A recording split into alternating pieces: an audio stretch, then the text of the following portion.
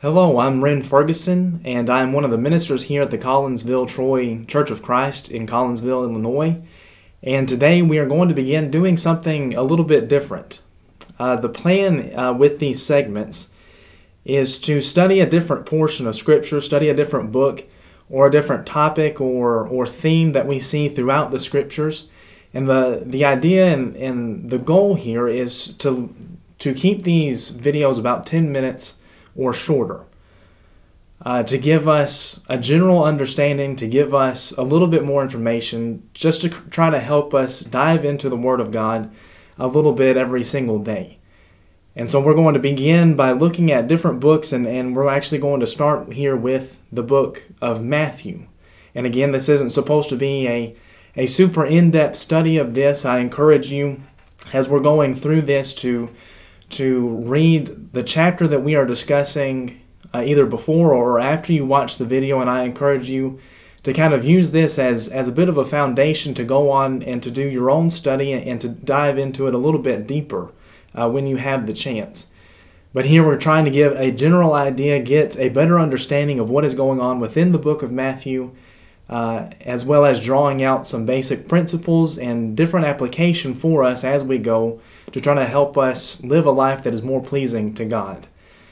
Today we're not actually going to be getting into the first chapter of Matthew, though. We're actually going to be looking at, just for a few minutes, some introductory things to give us a little bit of context to help us get a better understanding of the book of Matthew before we even start looking at the actual text, because it helps us have a better understanding of what's going on within the context of the Scriptures, to whom the book is being written, the audience, of course, the original audience to whom it was written, how we can see it from their perspective, understanding these different things, and that also helps us understand why Matthew recorded some of the things that he did.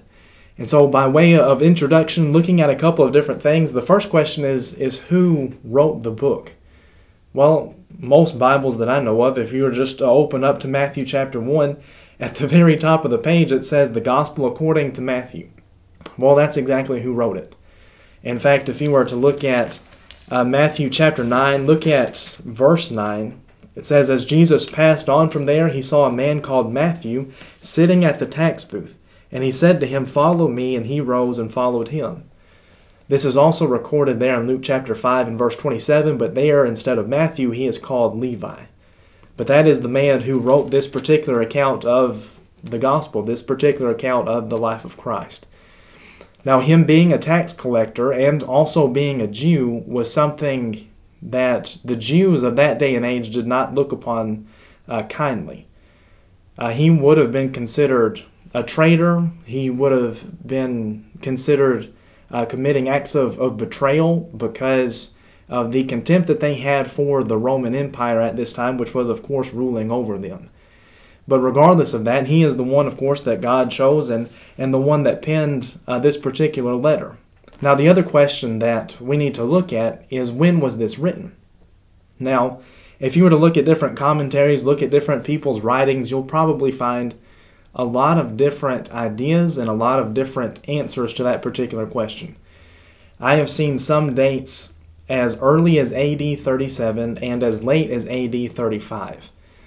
And the truth of the matter is we're not going to know exactly when this particular book was written, just like we're not going to know for certain when really any of the books of the Bible were written.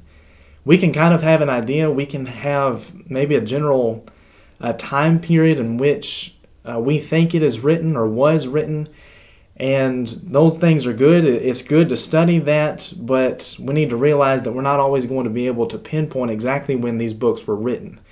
Now, because of the things that Matthew records, we do have a few ideas of, again, the general time period in which it was written.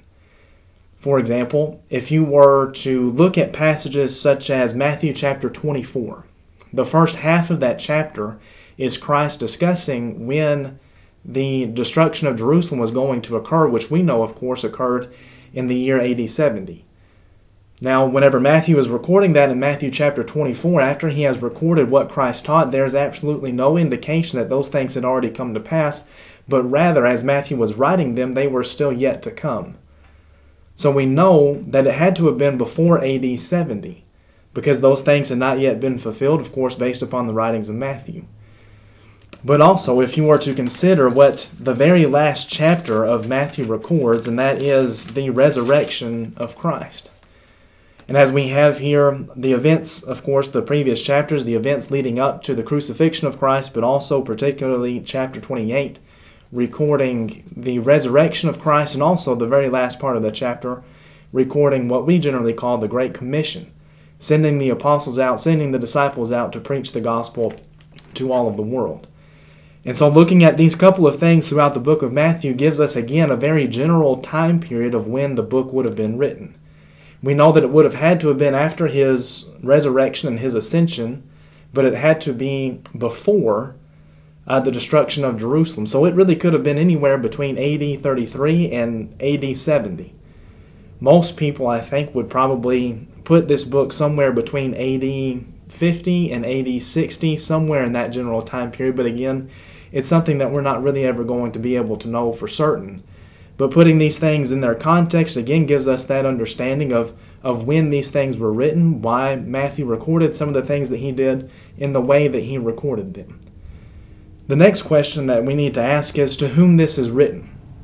Now, he doesn't address this book like Paul often does in his epistles, where he just outright says to whom he is writing, to Timothy or to Titus or to whoever it may be, to the church at Corinth or Galatia. Matthew doesn't record that, which again goes back to us having to examine the book, us having to look at some important passages of Scripture to get an idea of to whom he is writing. And really, that idea, and we learn who he is writing to at the very beginning of the book, because the first 17 chapters, which is what, or not 17 chapters, 17 verses, which is what we're going to be looking at tomorrow, they record the genealogy of Christ. And that is something that was so incredibly important to the Jews, and these genealogies were things that were held in very high esteem by the Jewish people, which we'll look at that a little bit more tomorrow. So we know, based on the things that he records within this book, we know that the intended audience was the Jews. Now that leads us to our final question, is why would this book be written? Now we know, according to Paul there in 2 Timothy chapter 3, verses 16 and 17, that all Scripture is given by inspiration of God. For some purpose, God inspired Matthew to write this book. Well, what purpose would that be? Well, it's the same basic purpose and principle that all of the gospel accounts really have, and that is to prove that Jesus is the Messiah. Now, of course, again, the gospel accounts were written to different audiences, and so they go about proving that in slightly different ways and recording different things about Christ. But as John tells us in John chapter 20, verses 30 and 31, these things are written that you might believe that Jesus is the Christ, the Son of God, and that believing you might have life through his name. So all of these accounts, and of course the book of Matthew, was recorded to prove that Jesus is the Messiah. Now again, taking into consideration his particular audience, the Jews, he is proving to the Jews by way of the Old Testament, and that's really the first couple of chapters, laying that foundation from the Old Testament that Jesus had to have been the Messiah. And so that's his purpose in writing this book. And I'm very excited as we go through the next several days, as we go through this week, as we go through the upcoming weeks, as we continue to study this good book, because there's a lot of good information in there for us that I hope and pray that will help build us up, help us to learn more about the Word of God, help us to prepare ourselves to live a life that is pleasing to Him. So tomorrow we will begin studying chapter 1. Thank you so much, and I hope you have a good day.